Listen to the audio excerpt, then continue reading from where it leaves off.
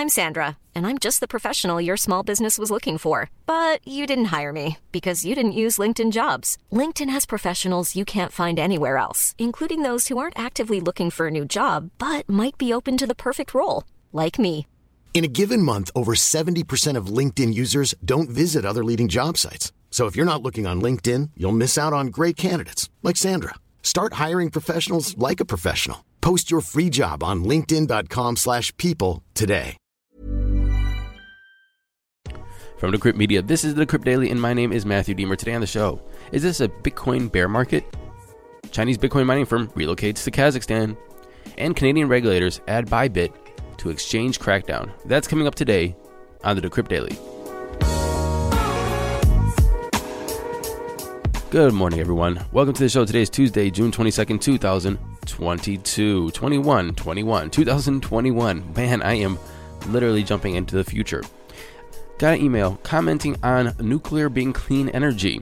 And I want to read this to you, and then I want your opinion. Send me an email, matthewaaron@decrypt.co. Tell me what you think about this email and energy in general. This email says, "Hi Matthew, I hope you don't mind me giving you my opinion about nuclear being clean energy. This is the most dirty and harmful energy to us. I'm really shocked to listen to listed companies together with the Miami mayor at recent Bitcoin events who tuned into this narrative of nuclear being clean energy. It seems we didn't learn anything at all, and we still chase non-sustainable energy concepts. I really hope that we have powerful people in the blockchain sector who put legal action against using nuclear for the blockchain sector. Maybe wishful thinking, as governments only look to tax income. Hopefully Biden makes some innovative turns to this. Thank you." I want to know your opinion. What do you think about nuclear energy being clean energy? And if you do think it's clean energy, why? And if it's not, why? And what's a better alternative? Anyway, I'm looking forward to your emails. Now, to the crypto prices. Here comes the money. Here we go. Money talk. And I'm recording this at 10:45 Eastern Standard Time. Bitcoin is sitting at $29,970, down 9.2% in 24, or 7 days, 25%. Ethereum's well below $2,000 at $1,777, down 11.5%. Number 3 is Tether. Binance Coin's in the number 4 spot at $243, down 20.9%. And Cardano's at $1.10, down 17%. Rounding off the top 10, we have USDC, XRP, Dogecoin, Polkadot, and BUSD. So if you guys are counting, that is 3 stablecoins in the top 10, which is what I am seeing, what I think is a lot of people are just moving their money out of these cryptocurrencies or whatever into stablecoins. And that means they're not removing it from the market. They're just putting the stablecoins to see how the market shakes out. They want to lock in some gains. They don't want to lose all their money. So they're putting it into stablecoins to see how everything shakes out. And then when they have confidence again, you'll see it flowing back into Bitcoin or Ethereum or whatever. Total market cap, though, we're at $1.16 trillion, which I think yesterday was 1.4, so there was a hell of a lot of money just wiped off the table in the past 24, and we're at a BTC dominance of 47%.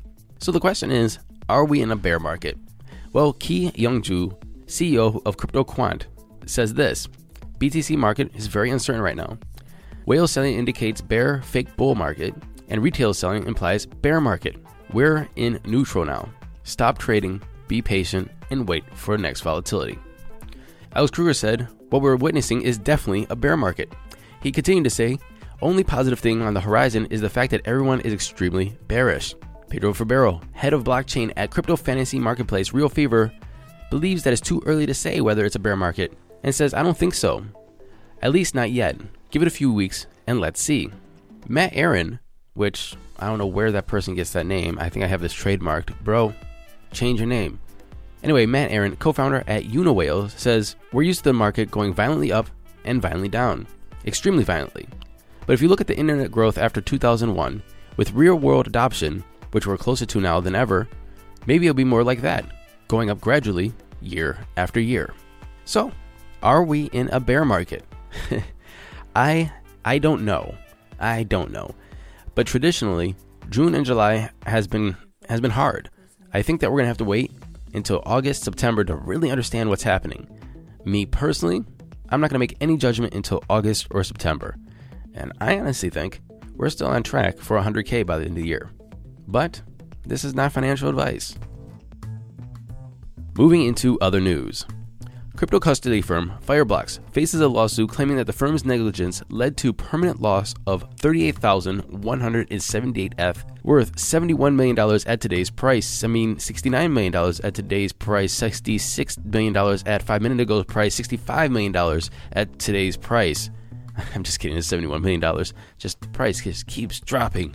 Ouch, it hurts. Anyway, Fireblocks, founded in 2018, is a crypto custody company that lets institutional investors like banks shift money around cryptocurrency exchanges swiftly without purportedly sacrificing security. Now, they're being sued for failing to live up to those promises.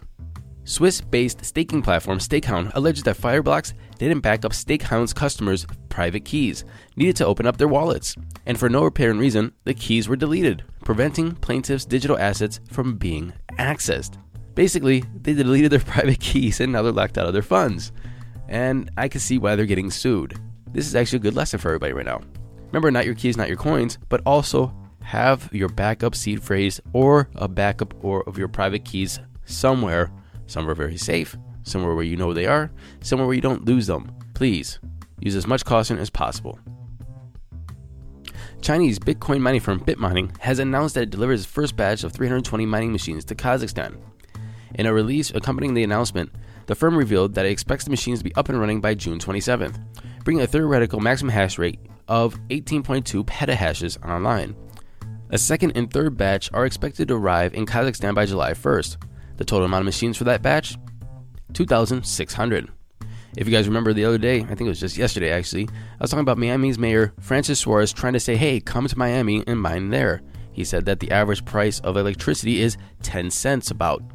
And, well, that's pretty much too expensive. Max Hu of a Chinese Bitcoin mining firm, Power360, told Decrypt that Miami's electricity is quite uncompetitive. Jameson Lopp, just a couple minutes ago, had an interesting tweet, and he tweeted this. Normally, in order for an internet service to relocate major infrastructure without downtime, requires massive amounts of planning and coordination. And yet we're watching a tectonic shift in Bitcoin mining infrastructure occur without anyone in charge, which is pretty interesting. I mean, think about it. China has over 60% of the hash rate in China. I think it's like 65% actually. And they're saying you can't mine here. And everybody's like, okay, we'll just go somewhere else. And they're looking for cheap energy. They're trying to see where it's competitive to mine. And they're moving their machines there. And they're doing that without downtime to the network. Now, yes, the price is down. I have no clue if that has anything to do with the mining or hash rate. It probably does have a little bit to do with that. And a bit of FUD and a little bit of fear. And, well, that's what FUD is. But they're literally moving Bitcoin's infrastructure around the world without downtime. Pretty impressive. And finally, Bybit is one of the world's top 5 crypto exchanges with $53 billion in trading volume in the last week. And it's in hot water with Canadian regulators. The Ontario Securities Commission, or the OSC, has charged the British Virgin Islands registered company with opening an unregistered crypto asset trading platform, encouraging Canadians to use the platform, and allowing Ontario residents to trade crypto asset projects that are securities and derivatives. According to the OSC, it had requested on March 29th that Bybit contact it regarding how to bring the exchange into compliance with Ontario securities law, but it did not receive a reply. It's now added Bybit to an investor warning list and has set a hearing for July 15th. Thank you for listening to this episode of the Decrypt Daily. My name is Matthew Deemer. I'll be back tomorrow, same Matt time, same Matt channel. And until then, happy hodling, everyone.